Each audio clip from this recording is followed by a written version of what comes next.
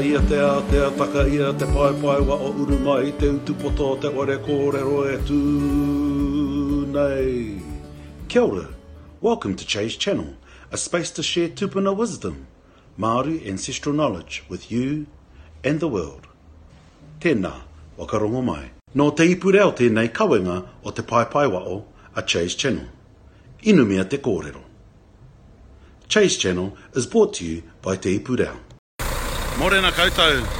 Today's word is tātai, and tātai is a word that means to adorn, and whether that's around your shoulders or around your waist, and also another word for blanket, and so tātai rango is a grey blanket, like the grey army blankets.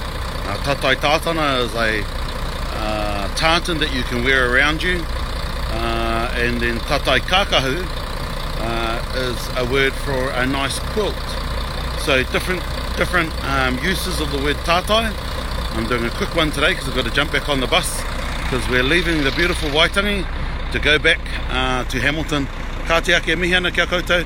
Have a great day. I've written heaps more about it last night, so check out my posts. Kia ora tātou. Nā te puni kōkiri e pūtea tautoko. Made with support from Te Puni Kōkiri.